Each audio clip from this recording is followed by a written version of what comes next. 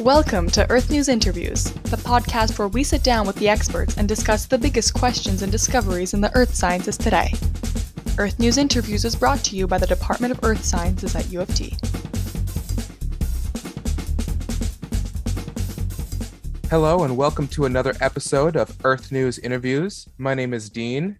Joining me today is my co-host Winnie. Hello. And our guest today is Andrei Swidinsky, U of T alumni who joined our department in July 2021, and he is now the Associate Professor and Tech Chair in Exploration Geophysics. Hello, Andrei. Thanks for joining us. Hi. It's great to be here. So you're a geophysicist by training. What got you interested in the earth sciences, or what kind of brought you down this path of studying geophysics specifically? Well, it's been sort of an interesting, slow discovery of the earth sciences, I guess, over my scientific and academic career. I'm originally from Guelph, and I did my undergraduate at the University of Guelph in theoretical physics. So I really initially thought I was just going to be a pure physicist. And once I finished my undergraduate degree, I applied to the University of Toronto. Just was the one and only place I applied to because I just really wanted to come to Toronto, big school, big city, all that kind of thing, into the master's program. And you didn't have to declare a specialization of any sort. So you just got into the physics program. And at the time I was thinking of things like black holes and string theory and all that kind of crazy stuff. And I discovered that there was a geophysics unit within the physics department. And I thought this was interesting.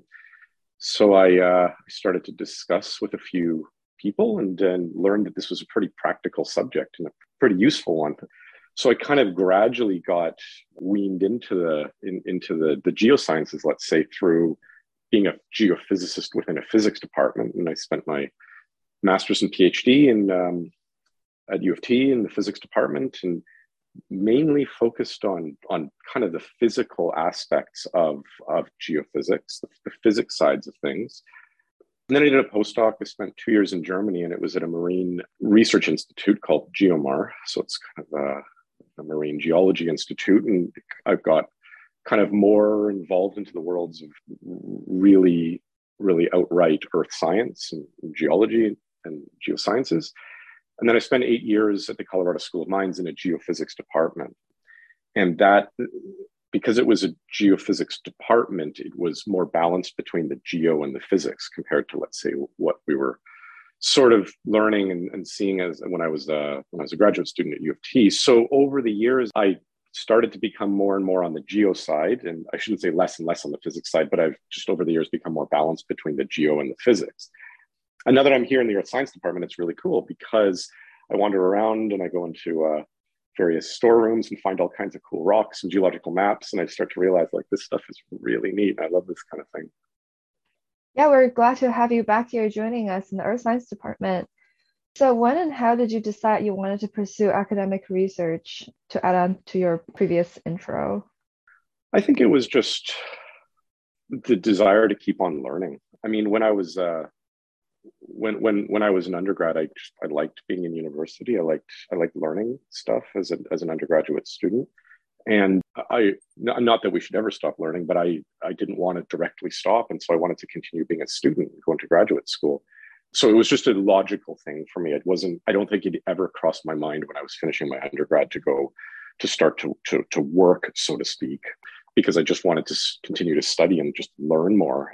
And just one thing follows from the next from that, because a master's in it is interesting. And you learn, because I was learning about this new world of geophysics at the time, and I wanted to learn more about that. So I joined the doctoral program and learned more. And the opportunities throughout my early career of getting industry positions did come up, and I'm sure you learn much in those positions, but I was always really drawn to the academic side of things. A postdoc was just the obvious thing to do after doing graduate school, because you do research and you learn yet more. And then faculty position was yet the more obvious thing to do, because it's just so fun to learn stuff, new things all the time. Cool. So today we're going to look at a paper titled Application of deep penetrating geophysical methods to mineral exploration. Examples from Western Australia. It was published in 2018, and the paper showcases 2 case studies of applications of magnetotellurics and seismic methods, which are both deep penetrating methods for surveying. So the paper opens up on the concept of mineral systems. Can you tell us a little bit about what a mineral system is, how they're defined, and if there's been any recent developments? Yeah. First of all, I chose this paper for a few reasons. First of all, because I was aware of it and I've kind of related papers by this group of authors who are all from Australia. And so I always wanted to read it, and this was a good opportunity to do that.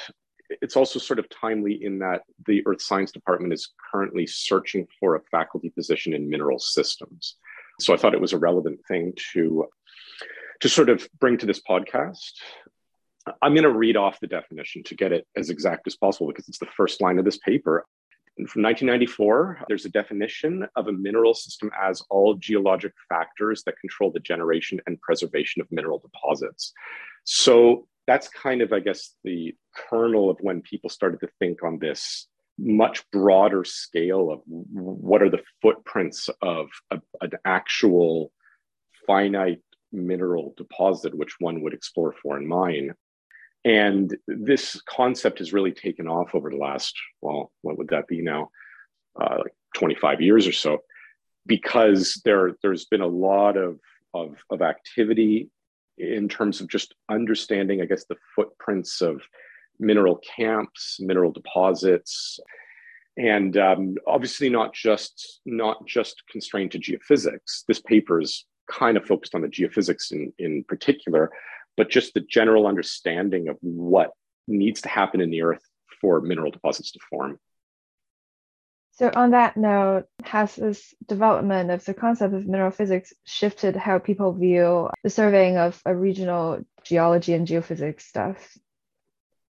Yeah, I mean, I think what it really has done is it's helped target exploration campaigns in that, I guess, previous to this idea, explorers would have a general idea of where they should be looking and where they shouldn't be looking based off of, I guess, history of what worked in the past and what deposits have been found in the nearby area.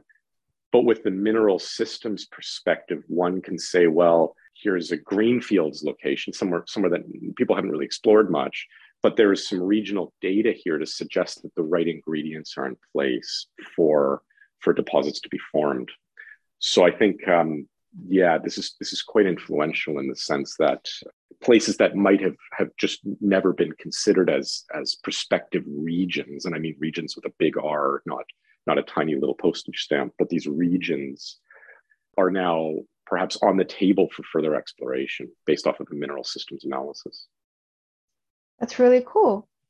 So the paper we're looking at today focuses on deep penetrating methods, and I thought just as a primer for our audience who's not too familiar with geophysics, could you tell us a bit about other more conventional or traditional geophysics methods and their typical depths, which assume if they're not deep penetrating, they have a shallower depths? Yeah. So these two particular geophysical methods that have been highlighted in this paper, there's actually 3 because the seismic is kind of broken up into 2 sub-methods. They, I would say, of almost all the exploration geophysical techniques they look the deepest. So just to put that out there, and I'm sure we'll revisit that. But there have been a number of different geophysical methods used for mineral exploration in the past, which are in some cases related to just gravity fields of the earth. So gravity surveying, related to just the magnetic fields of the earth. So magnetic surveying, electric fields, either naturally or artificially produced, electromagnetic fields, naturally or artificially produced. And a lot of these methods, particularly the electromagnetic ones that have, I guess, artificially produced signals. So you have a big antenna and you fly it around in an aircraft. They look maybe a few hundred meters into the subsurface.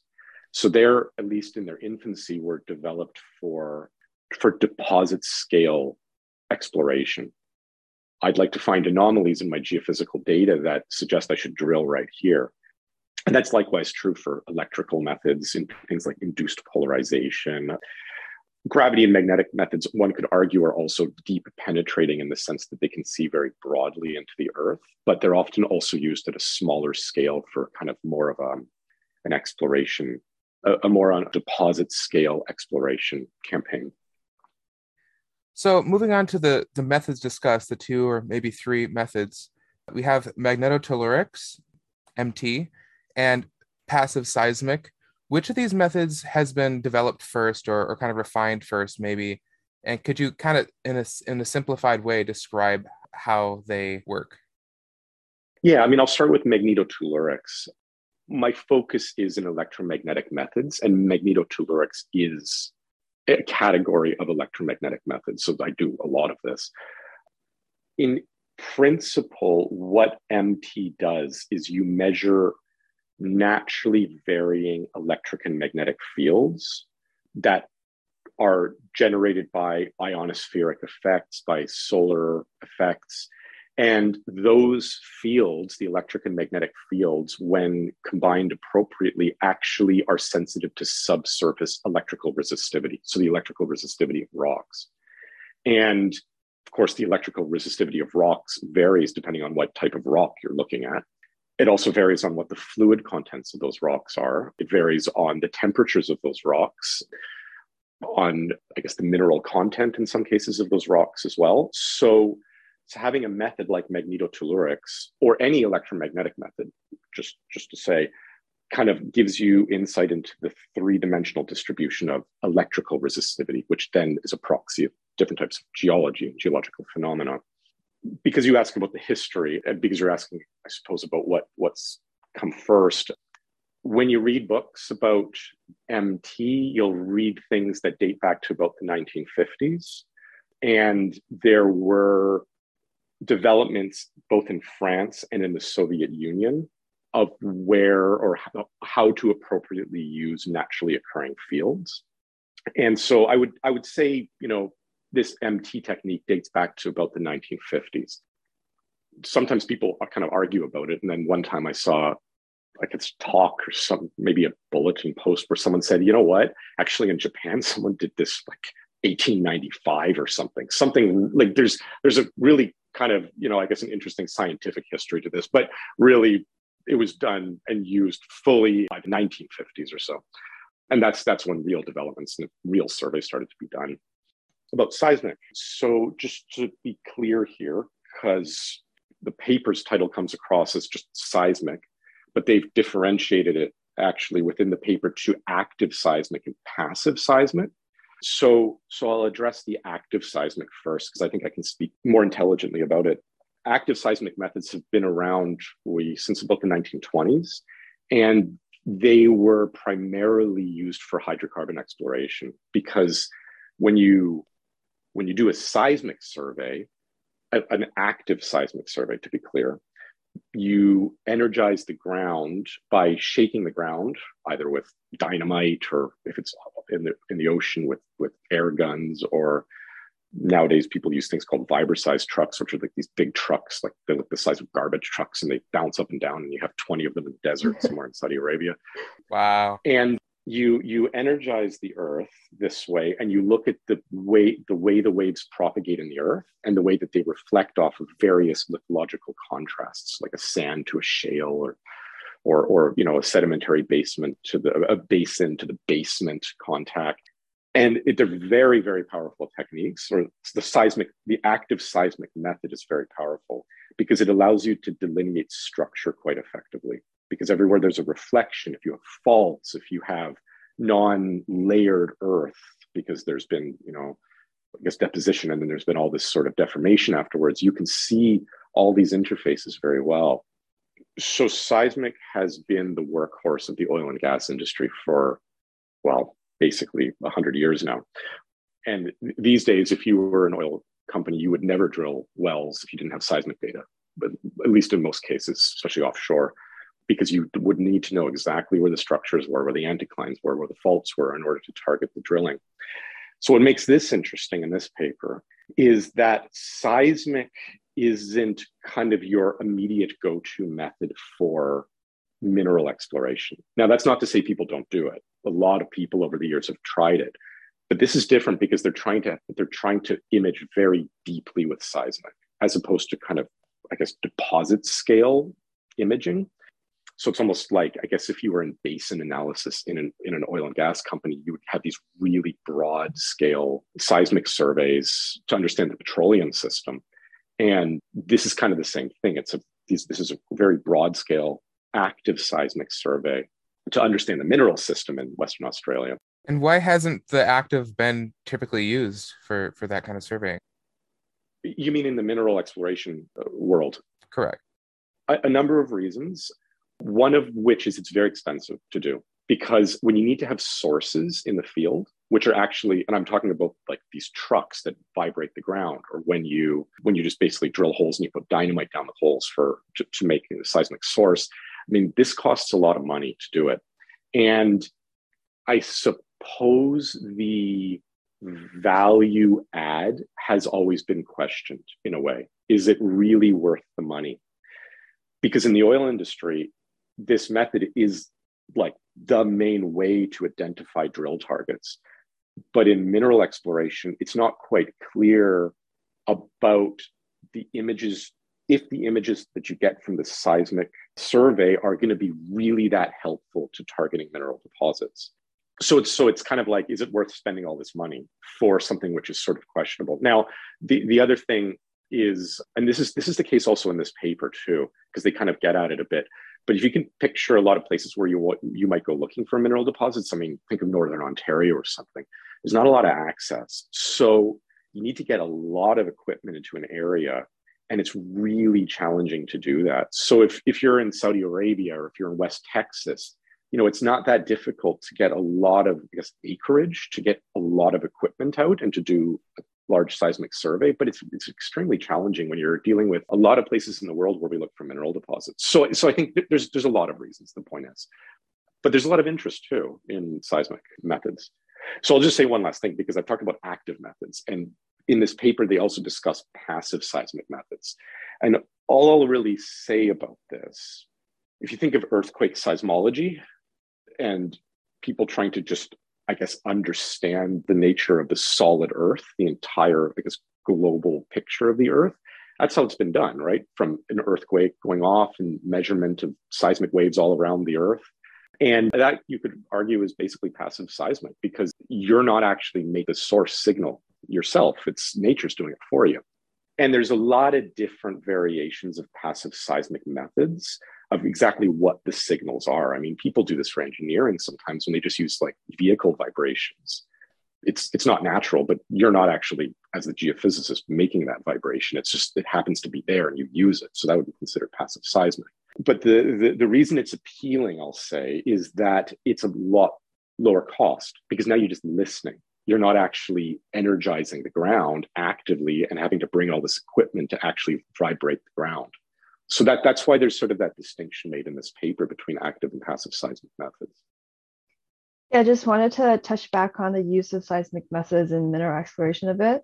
Just from my undergrad studies, seems like that the places you would be looking for oil and gas is just a lot of layers of sedimentary rocks, and that's what seismics are really good at picking up at.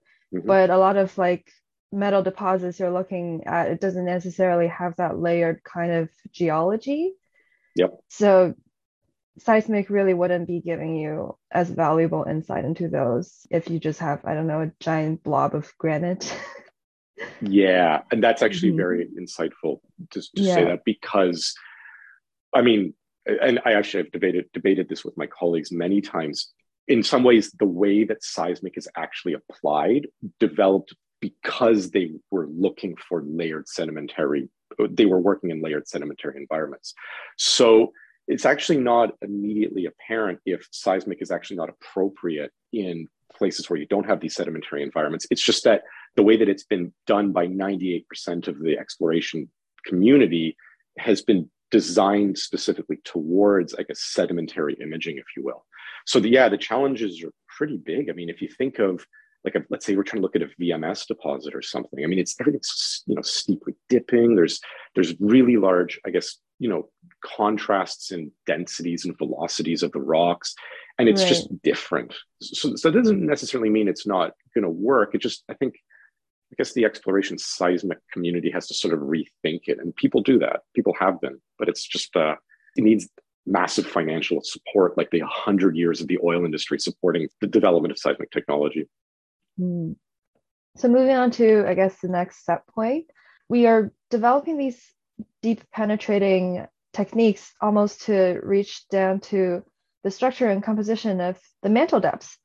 Mm-hmm. And why do we even care to know about what's happening that deep down in the context of exploration? Like, are you actually going to be able to mine that deep? No, that's not the intention at all, to actually target deposits down there. It's that, let's just call it the plumbing system. I mean, that Mm-hmm. the reason that the deposit is somewhere at a mineable depth of the surface, like, up to like 2 or 3 kilometers max, I suppose, that's very deep. But that kind of thing, there's a reason those deposits are there. I mean, there's a reason that the gold has got where it is, through faults, through fluid flow, but there's got to be a source of it somewhere. And so looking down into the mantle, and some of the images in this paper, they're showing kind of like mantle derived fluids and sources and magma, et cetera, moving around. And that at some point in geological history has been responsible for, I guess, mobilizing a large amount of fluids carrying metals in them, and then eventually getting them up through, maybe even creating those faults and then pushing those fluids up through those faults. So this is all about understanding the big picture overall plumbing system. It's not for trying to find deposits down at that depth. So are there any other things to consider aside from maybe cost or location or like the terrain when deciding between using an active or a passive system or survey? Yeah, I mean, I guess the punchline or the bottom line would be you get what you pay for. So if you do an active geophysical survey, it's not even seismic. I mean, just to kind of go back to magnetotellurics, that would be considered a passive electromagnetic method because you're using nature's electromagnetic fields and the variations of those fields to image the Earth. So that's a passive electromagnetic method. So often when I introduce geophysics to students, you can subcategorize in lots of ways. Like I teach a class, it's non-seismic methods, right? So some people categorize seismic versus non-seismic, which is arguably not the best thing to do, but that's very common to do. That happens all the time. But another classification that one can make, which I think is a much better one, is you can classify active versus passive methods. And this is usually one of the early things I do in a class. I'm not sure if I did it with my ESS 452 class this year, but is to say, well, a passive method is going to be cheaper. I mean, fundamentally, it's cheaper because you have less stuff, because you're using nature's signals and you're just listening, and that's it. But again, you get what you pay for, because now if nature doesn't feel like giving you something good or something useful, then you don't get the imaging that you would like. So by being able to control the way that you energize the Earth, either by shaking the ground at certain points or by having an electromagnetic antenna, which is a transmitting antenna that you're able to focus electromagnetic fields into the Earth in a certain way, you're only going to get what nature gives you, I guess, when it comes to a passive method. But with an active method, you pay more, but you're going to get more information out of that type of survey. And I'm guessing with passive methods, there's going to be a bit more guessing involved, guessing per se, because with active, what's your source and what the signal you got out of it. You just have to know what happened in between. But I'm guessing with passive methods, sometimes you would also have to guess what it originally came from, or this just like an additional degree of guessing? Yes and no. There are tricks around avoiding that guessing. And I guess simply put, normally you want to measure more than one thing at a time. And if you divide one thing by the other thing that you don't know, often you kind of remove out the thing you don't know. So in magnetotellurics, I'll just use that as an example. we measure both the electric and the magnetic fields on the Earth's surface, and you always divide the electric field by the magnetic field. I mean, that's the fundamental development. I mean, when you look back at 1950s, whatever, Soviet Union, France, where this was coming from, it was the recognition that if you measure the naturally occurring electric field and the naturally occurring magnetic field, and you don't actually know what nature was doing at that time, by doing that division, by dividing one by the other, you sort of remove out that uncertainty about what the source was doing. So there's always, well, I shouldn't say always, but there are often tricks to kind of working around that. That's really reassuring to know that scientists out there are not doing purely guessing works. Yeah. Sorry, I'm simultaneously offending all of the geophysicists listening. Mm-hmm. So in my understanding, Western Australia is a very heavily explored area previously. There's currently a lot of mining and exploration going on. In terms of the study area of the paper we're talking about today, what new conclusions did the authors make using deep penetrating methods? Well, there's a particular image in here. I mean, there's a number of them, but I'll point to one. I mean, I know people listening to this podcast probably won't have this in front of them, but figure 6, this is an electrical resistivity image in the subsurface derived from an MT survey, a line across, which is sort of crossing various, I guess, belts and regions within Western Australia. And, you know, for you looking at it, and I guess for listeners who may look at it, you see all these almost like fingers coming up from like a deep zone.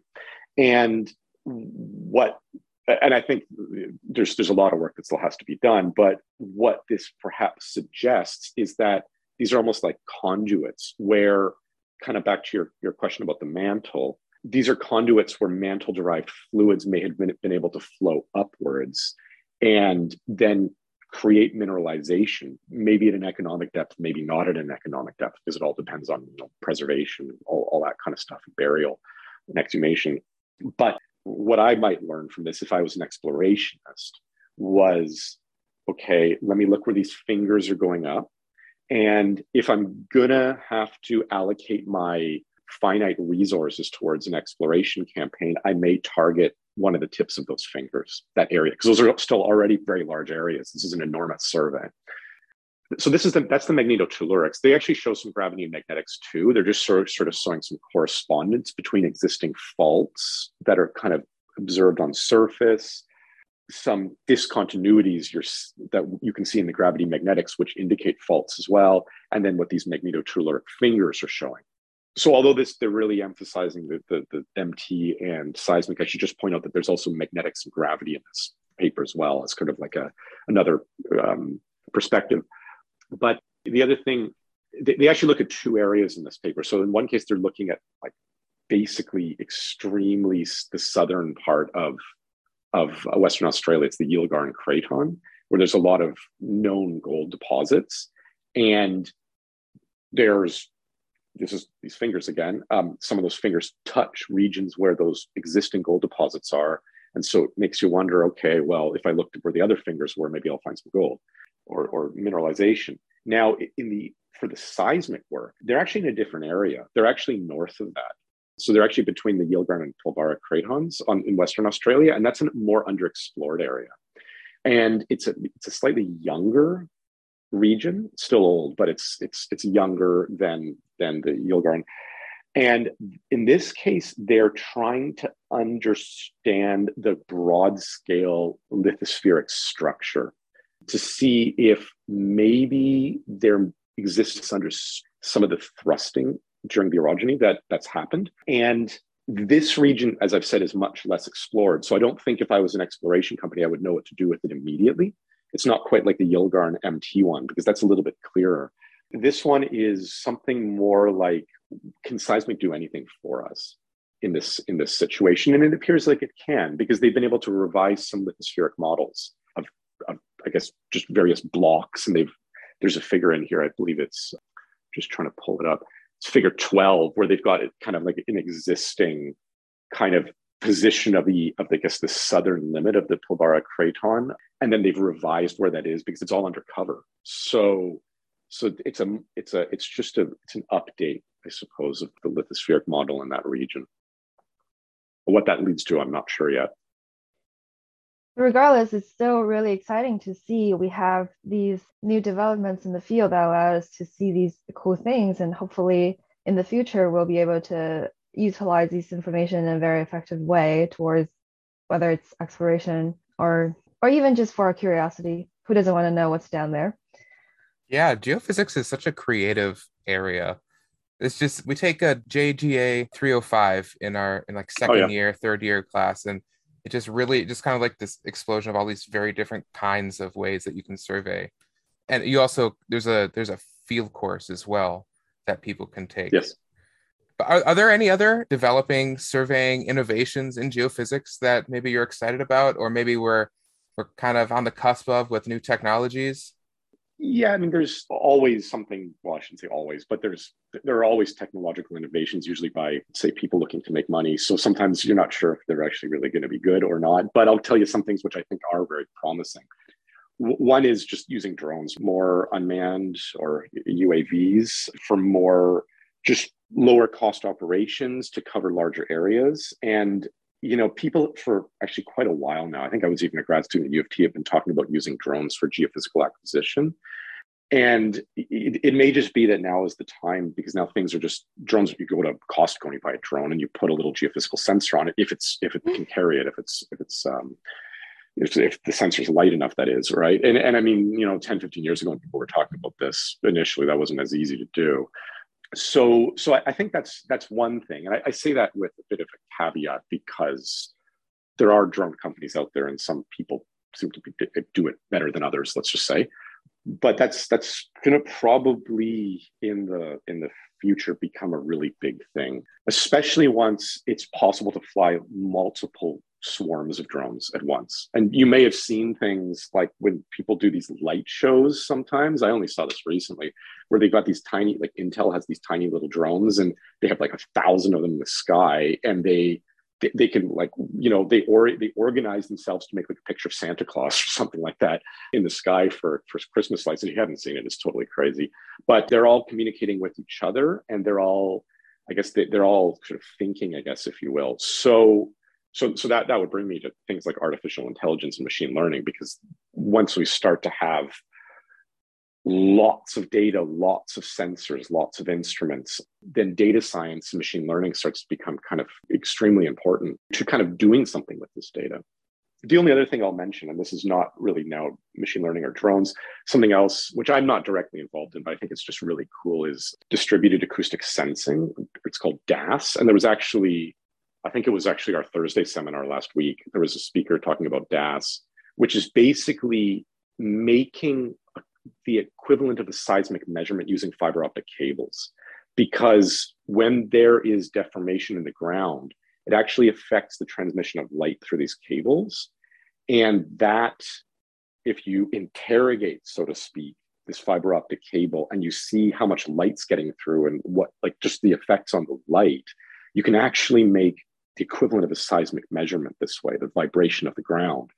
Wow. This isn't new, like last month or something. This idea has been around for probably over 10 years, maybe more, but now it's becoming just kind of quite, like, it's actually financially achievable, that you can go out and buy a big pile of fiber optic cable. You can buy an interrogator, if you will, and lay it out. The speaker last week mentioned something about dark fiber, which is, again, really neat, because everyone, TELUS and Roger and all those guys around here, they have fiber everywhere.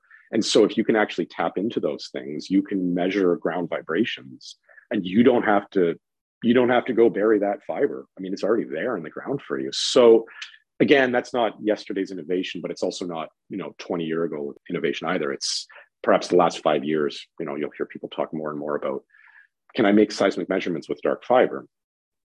The problem, of course, is that has to be there. And if you're going to be looking in the middle of Nevada in the desert for something like a geothermal field or something, there's probably no fibers down there, but that's... But by last year's speaker, you're referring to the department seminar speaker last week. Yes. Yeah. The department seminar last week on Thursday.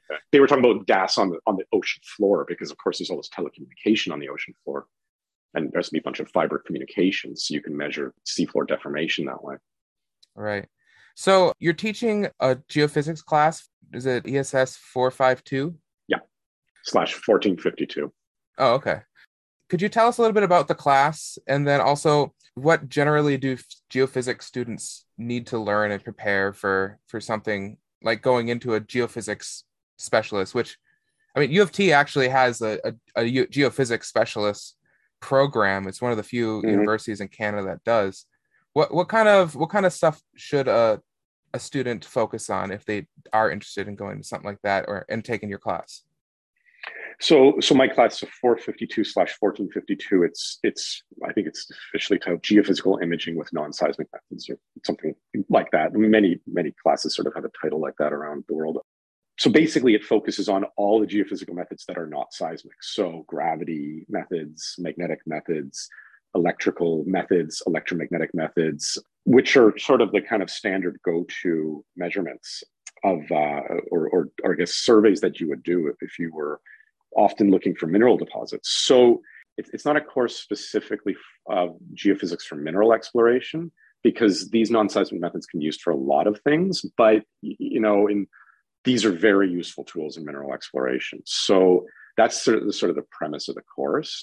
What I would say in terms of preparation is math and physics are always important in geophysics, and understanding things like differential equations, vector calculus, linear algebra to some extent, although maybe not in my class so much, just classical physics. So understanding gravity fields and magnetic fields and electromagnetic fields, just from a classical physics perspective, those are very helpful for people taking my class, because we sort of build off of those and we're applying either those mathematical concepts and, of course, the physics concepts, the classical physics concepts.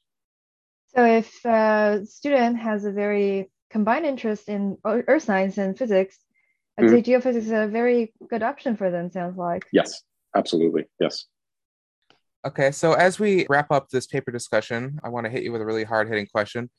If you could solve one scientific mystery that really interests you, whether it's in the earth sciences, geophysics, or whatever field, what mystery would you like the answer to? I mean, it would actually, I was just thinking about this yesterday. I'd like to know why people lose their hair, because I don't have any anymore. And I'd like to know why it comes, like, how do you get it back without basically, poisoning your body with some drug that that gets your hair back but kills you. So I don't know. I was just thinking about it the other day. Sounds good. I'm sure a lot of people can relate to that. But yeah, it was a delight having you on our podcast, Andre, today. Great. Well, this was tons of fun. Yeah, thanks so much for inviting me to do this. Let's do an ending quote for this episode too, because we just had a really big scientist pass just this last month. E.O. Wilson, American biologist, known as the father of biodiversity, specialized in myrmecology, which is the study of ants.